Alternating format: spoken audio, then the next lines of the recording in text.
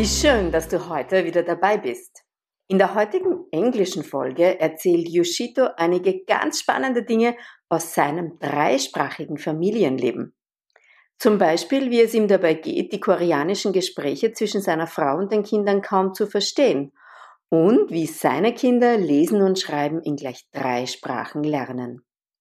Apropos, wenn du möchtest, dass dein Kind lesen und schreiben in mehr als einer Sprache lernt, aber nicht weißt, worauf du achten musst und wie du daran am besten herangehst, dann habe ich jetzt noch ein spontanes Angebot für dich. Aufgrund zahlreicher Anfragen mache ich meinen Online-Workshop Lesen und Schreiben in 2 Sprachen am 19. Juni zum 2. Mal. Er findet von 17 bis 18.30 Uhr auf Zoom statt und anmelden kannst du dich über den Link in den Shownotes. Jetzt aber viel Spaß bei der heutigen Folge. Hello and welcome to today's episode of Multilingual Stories. Today's guest is known as Multilingual Dad on Instagram, and his name is Yoshito Darman Shimamori.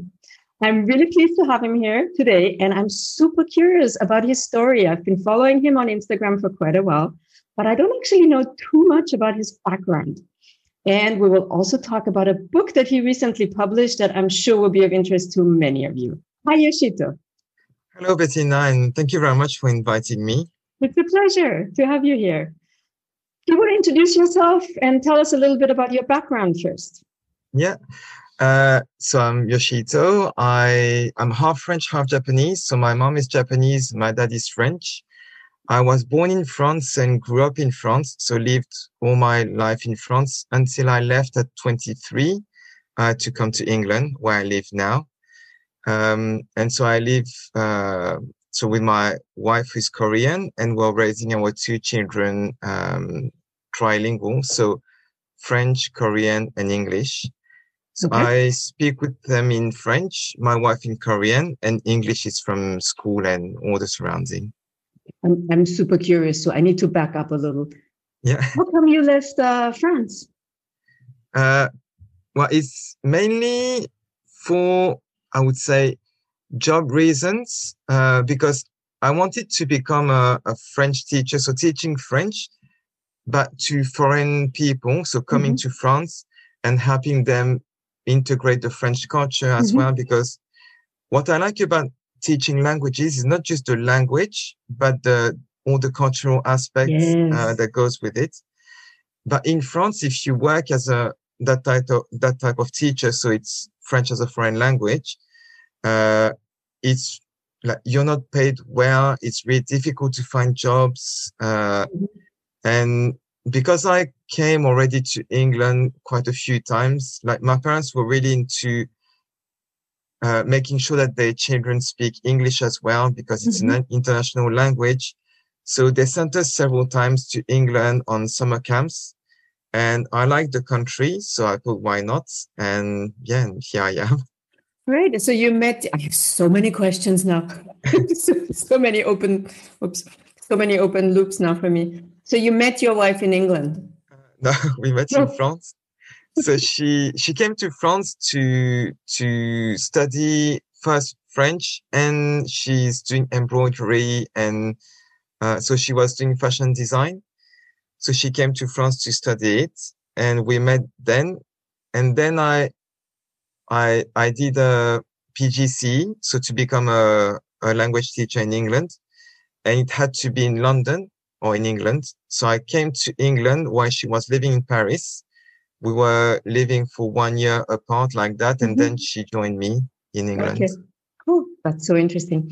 So one thing that I find really striking about your story is you mentioned that, well, for you, it's not just teaching a language. For you, it is the entire cultural background that comes with the language. And as you probably know by now, this is one of the things that I really did to my heart, because in most cases, multilingual children are also multicultural children. Yeah. And I think that's a super important aspect that we cannot deny, and quite the opposite. We need to focus on it. Yeah. And we need to focus on the gift that we're giving our children, not just with the languages, but with the cultures as well. Yeah. And with them becoming these bridge builders, natural bridge builders between the cultures, which I think is just amazing and has huge potential for our world. So I find it so fascinating that you, coming exactly from a family like that, a family, you know, the kind of family that we're talking about anyways. And this was so obvious to you because you grew up with it. Yeah. Do you agree with that angle on your story? Yeah, I completely resonate with everything you said. And that, like, as multilingual children, we have to make a bridge between cultures. And that's how I felt since I was very little. I remember, like, once when we went to Japan to see my family, one of my mom's friends, a French friend, came, and she's one of her first friends when she went to France. So my grandmother really wanted to thank her for helping her daughter, etc. But my grandmother could just speak Japanese, so she said everything Japanese. And my mom's friends spoke a little bit of Japanese, but not enough to understand all my grandmother wanted to say. So with my brother, we're in the middle, translating from one person to the other, and it really made me feel like I could help people communicate and like transmit how much like my grandmother was grateful and all these kind of really important things. And also I had like one of my best friends was Japanese, but he was living in Japan. And once he came to France to visit us, and my best friend in France was half French, half Italian. But so we were playing all together. And because we were kids, we didn't really need words. But sometimes to understand each other, I was here trying to make the conversation flow. And yeah, so I have loads of memories of me being a bridge, and I can see how empowering it can be to be in that position. And also because the French culture and Japanese culture is quite different. Yes. I grew up in France. So for me, the French culture is very natural, but the Japanese one is, so from my mom, I got a bit, but when I went to Japan, there were still some cultural shocks about things I didn't understand. And that's when my mom explained to me how it worked in Japan. And so I think because it's part of us, we want to understand both and we want to link both as well. And like you said, like children who grew up that way, they are the people who are going to enable communication between cultures. And yeah, that's quite important. So for me, and now I want to transmit this to my children. That's amazing. And the other thing that I find fascinating, and you just mentioned it yourself, although so many thoughts again, wow, this is really inspiring. So, you know, there are certain cultures where we like kind of know there is going to be a huge difference. So we know that between the French and the Japanese culture, okay, that's like worlds in between. We kind of expect that. So you have an amazing worldview, basically, because you got two cultures that are really different, which, you know, I think is a real gift. On the other hand, I myself experienced something that really, really surprised me, and not in a good way. Because there are cultures where we expect it to be very similar to ours. So for my PhD, I moved to the Netherlands. And I expected to, you know, it's a European country. And I thought, well, you know, how different can it be? Yeah. And it turned out in tiny things that added up, it was so different that I feel like the culture shock was almost bigger than if I had gone there expecting, like, you know, going to Japan for a year or to study. You know, you go there with the mindset, oh, I'm going to learn so many new things about a different culture. I need to adjust. Yeah. But going to a country and thinking, oh, you know, that, you know, we're all basically, we have the same background. Well, we don't. And I find that also that was something that really struck me that I hadn't been aware of before that. Yeah. I had the same when I came to England. Like, it's really close. But see, there's so many things that are different in people's attitude, in the way they phrase things. And even like the behavior is different. Yeah. And what's normal is different from one country to another. Yes. Yeah. We need to adapt to that. Yes. Normal is, anyways, it's a weird concept of what is normal and what isn't.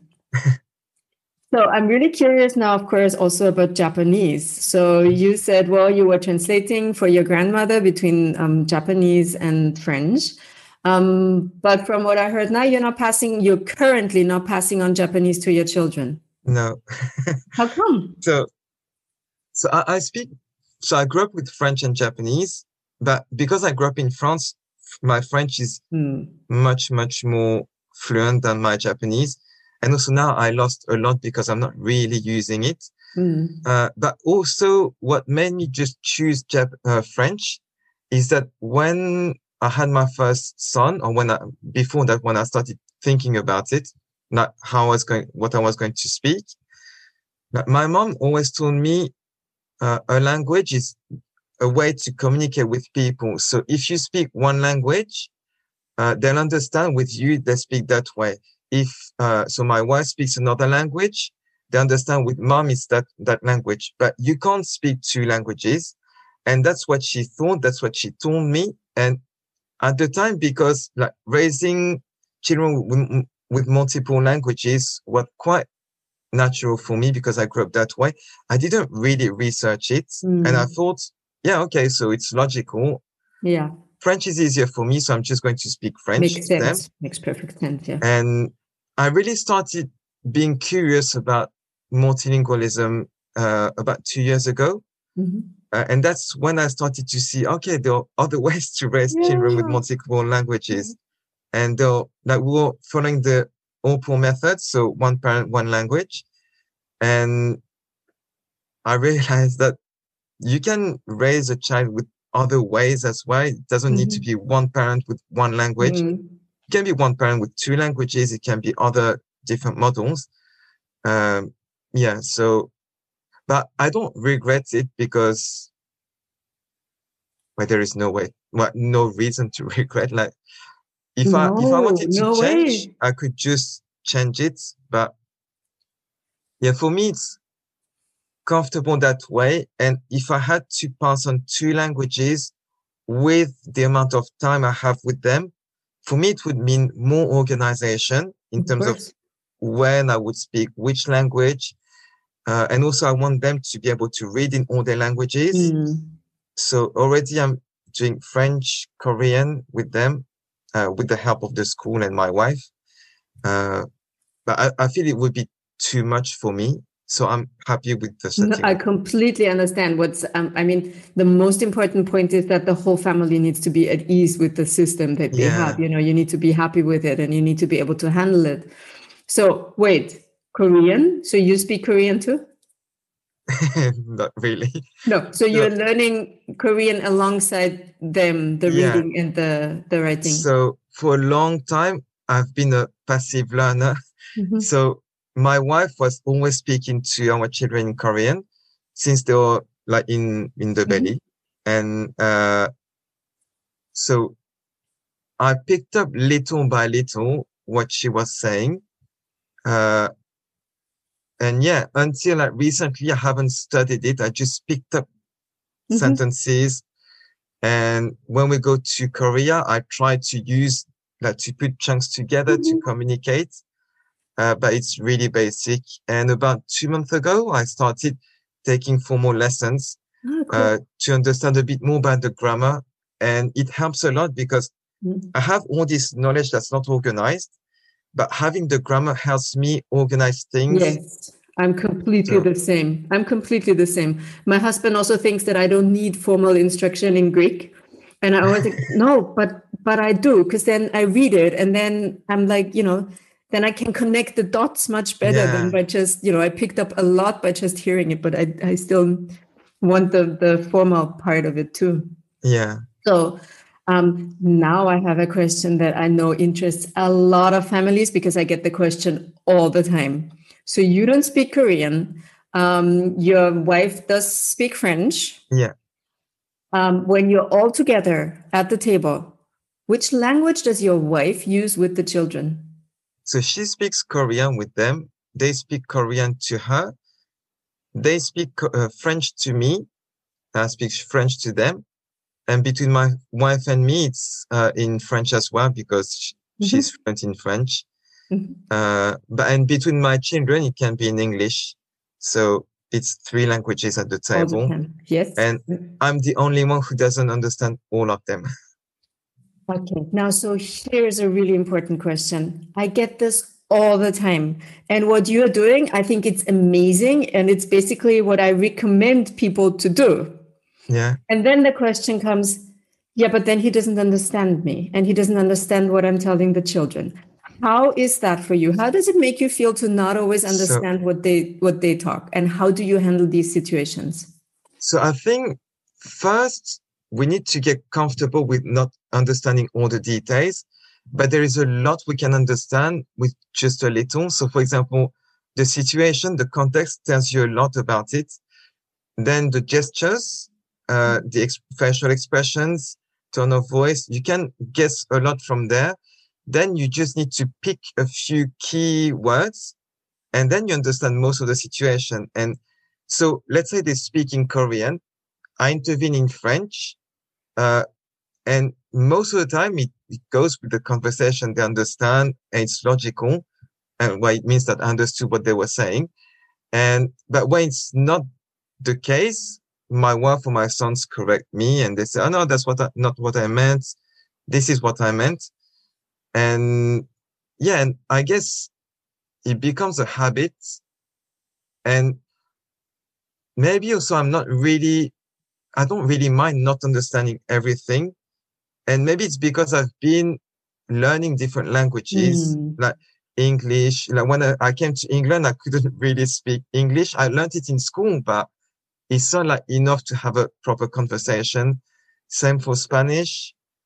So Korean, I understand it even less, but I don't mind.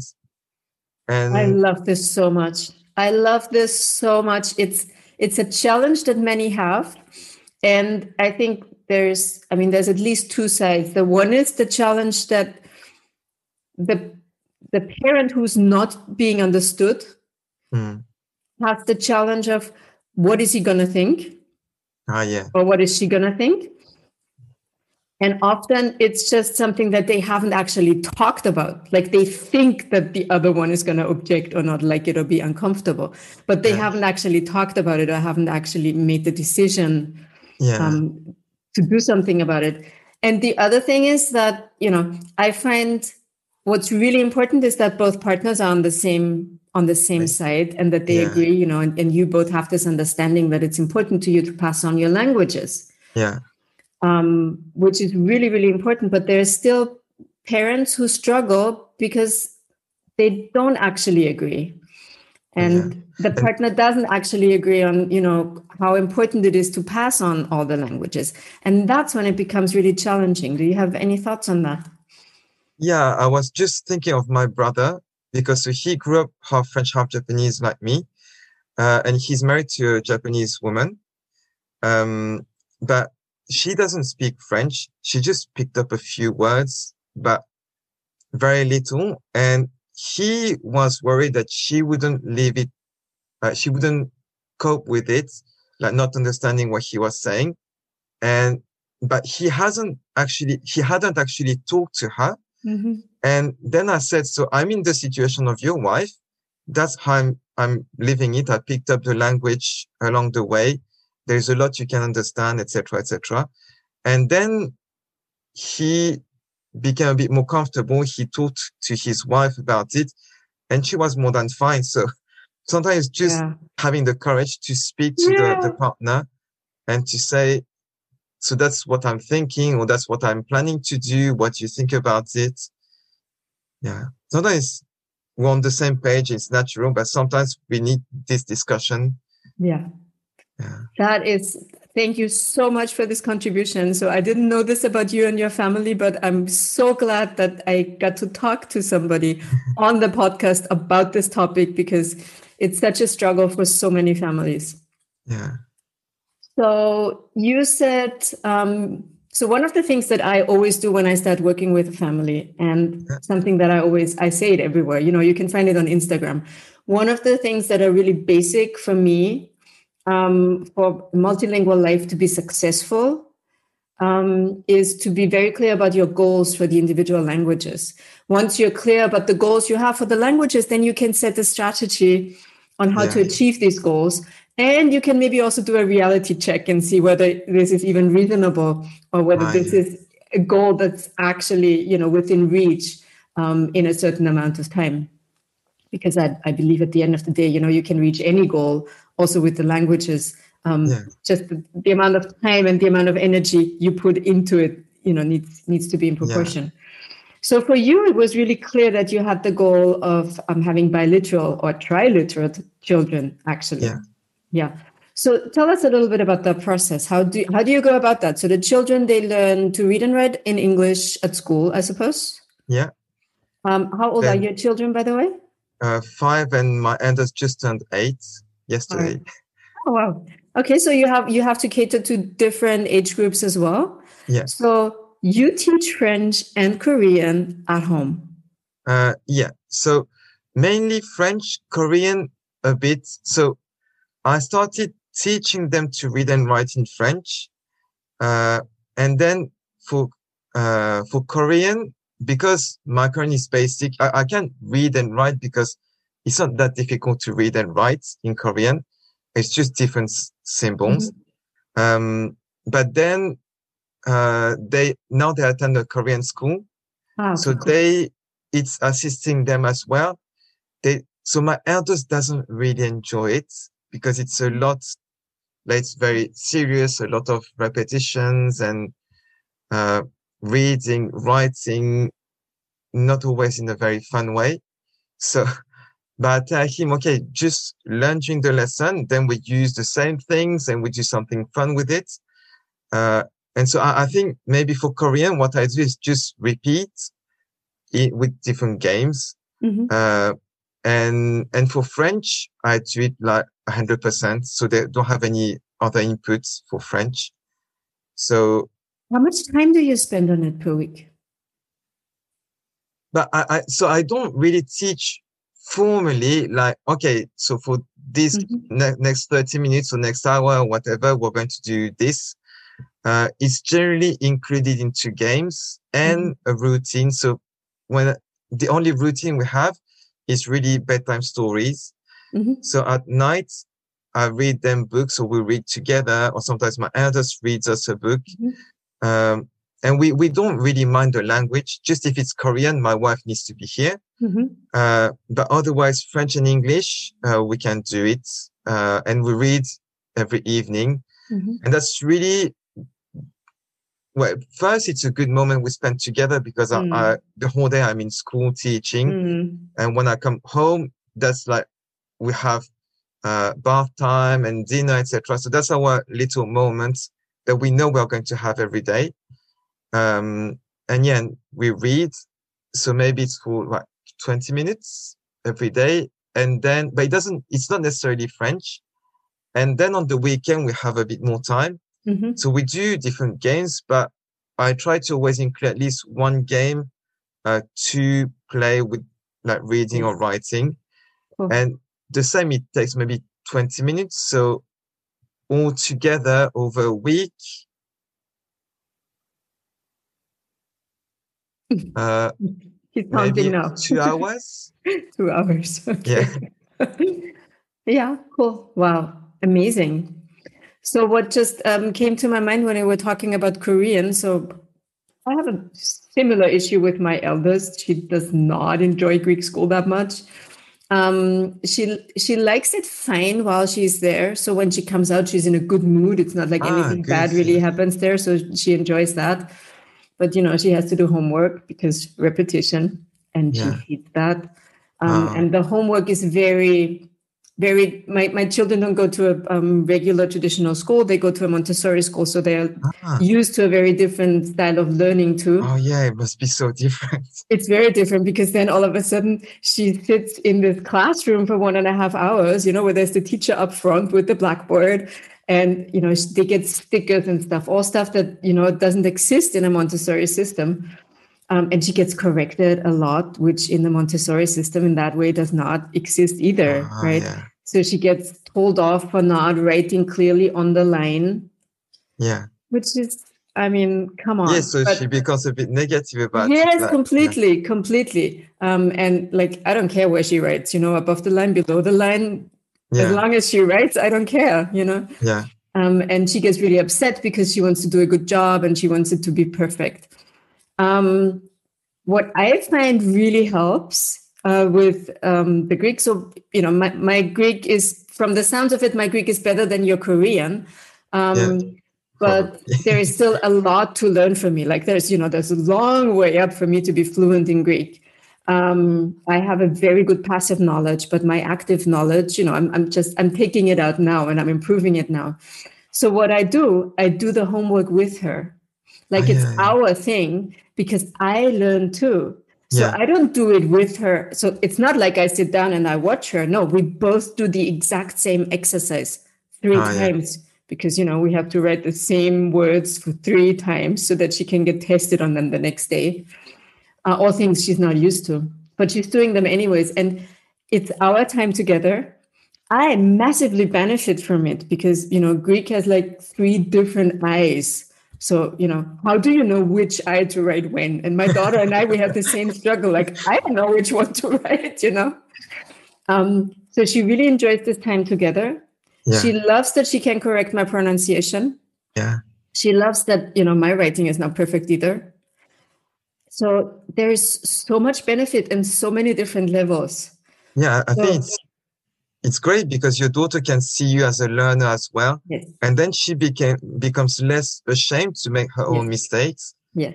When I do this with my son, because my vocabulary is really poor in Korean, so his vocabulary is good, my vocabulary is poor, but I can read and write better than him. Ah, okay. But also he hears the sounds better than me. Yeah, so sometimes I say, do you say that way or that way? He says, okay, that way. So, okay, no, so it's not that letter, it's that letter. And so we complement each other. Yeah, amazing. And so I think that's helping him as well to be a bit more enthusiastic. But in class, because it's online lessons, I'm right next to him and I can see him like being bored and I'm saying, sit straight. And okay. Yeah. Can you do it with him, the online lesson? I can be sitting next to him, but because I don't understand what's going on, I think it would be more distracting for him and for the teacher and others who are going to hear me. So makes sense. Amazing. But you're doing an amazing job supporting this at home and doing French at home and doing the reading and writing at home. So you actually wrote a book about that. Yeah. Tell us about the book. So it's called The Parent's Guide to Raising Multiliterate Children. And it's mainly based off what I observed. So as a teacher of languages, of foreign languages, so I took a lot from that, my upbringing as a bilingual child who learned the minority language in a supplementary school. So you know how to read and write in Japanese? So I know, but so when I was in France and learning to read and write in Japanese, it was taught to me as it would have been taught to a person living in Japan. Okay. And so when you live in the country, there is a lot of knowledge you get passively. Mm-hmm. So whether it's the spelling or like just practice, you can practice everywhere because everywhere is written in that language. With the minority language, you don't get that reinforcement. And also I always got reading and writing just in school. Mm-hmm. So which gave me quite not negative, but certainly not positive image of reading and writing. Okay. It was quite difficult. So I had a difficult time growing up trying to learn to read and write. And because of my teaching training in England, I learned it could be done in different ways. It doesn't have to be the traditional way. It can be done through games, etc. And I started to implement this with my children. And so all these observations I've made helped me teach my children, especially my eldest, who was really reluctant at the beginning because he doesn't like to fail. And I think that's something that's taught to our children through school because they compare themselves to others, etc. So all this, and I thought, so there are no books at the moment about this. So maybe if I write it, so if I show other parents how they can help their children, I think that it could be helpful. And so I wrote this book when there are not just activities they can do, but I try to explain the logic behind. So why do we do this activity and what's the aim of it and what your child needs to know to be able to access this. There's also a part about what it means to learn a minority language, to read and write a minority language. So psychologically, emotionally, because it's a lot about that as well. And also when our children are in school, they're surrounded by other children learning the same thing. So they basically have to do it. At home, there is no one around. So if they don't want to do it, no one is doing it.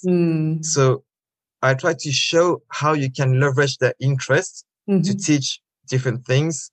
So all the book is about focusing on the interest of your child and making it fun so that they want to carry on reading and writing. Amazing. Where can we get the book? So it's on Amazon, on any Amazon in the world. And there's a paperback version, a Kindle version as well. Amazing. That's really nice. Yoshito, I think we could keep talking for another hour, probably at least. There's so many interesting aspects and angles to the stories. Is there anything that you would like to add? Is there any question that I should have asked you that I didn't? Anything that matters to you that you would like to pass on to people listening? I think so. When we want to raise children with multiple languages, it's often easy to get into the position of, oh yeah, this person who is speaking the same language is doing this, my child is not doing it, and starting comparing. I think it's difficult, but we have to make sure we don't compare our children to others, whether they are monolingual, bilingual, multilingual, because they all have their different qualities. And if we leverage these qualities, they'll be able to do amazing things. Yes. And for example, for reading and writing with my eldest, once I started playing with games he liked, it went a lot better. Now he's an avid reader. He keeps reading everything. So now it's quite easy, but at the beginning it was really difficult. And so, yeah, this leads me to the second point, is that it's a long process and you might not see the progress from day to day, from week to week, or from month to month.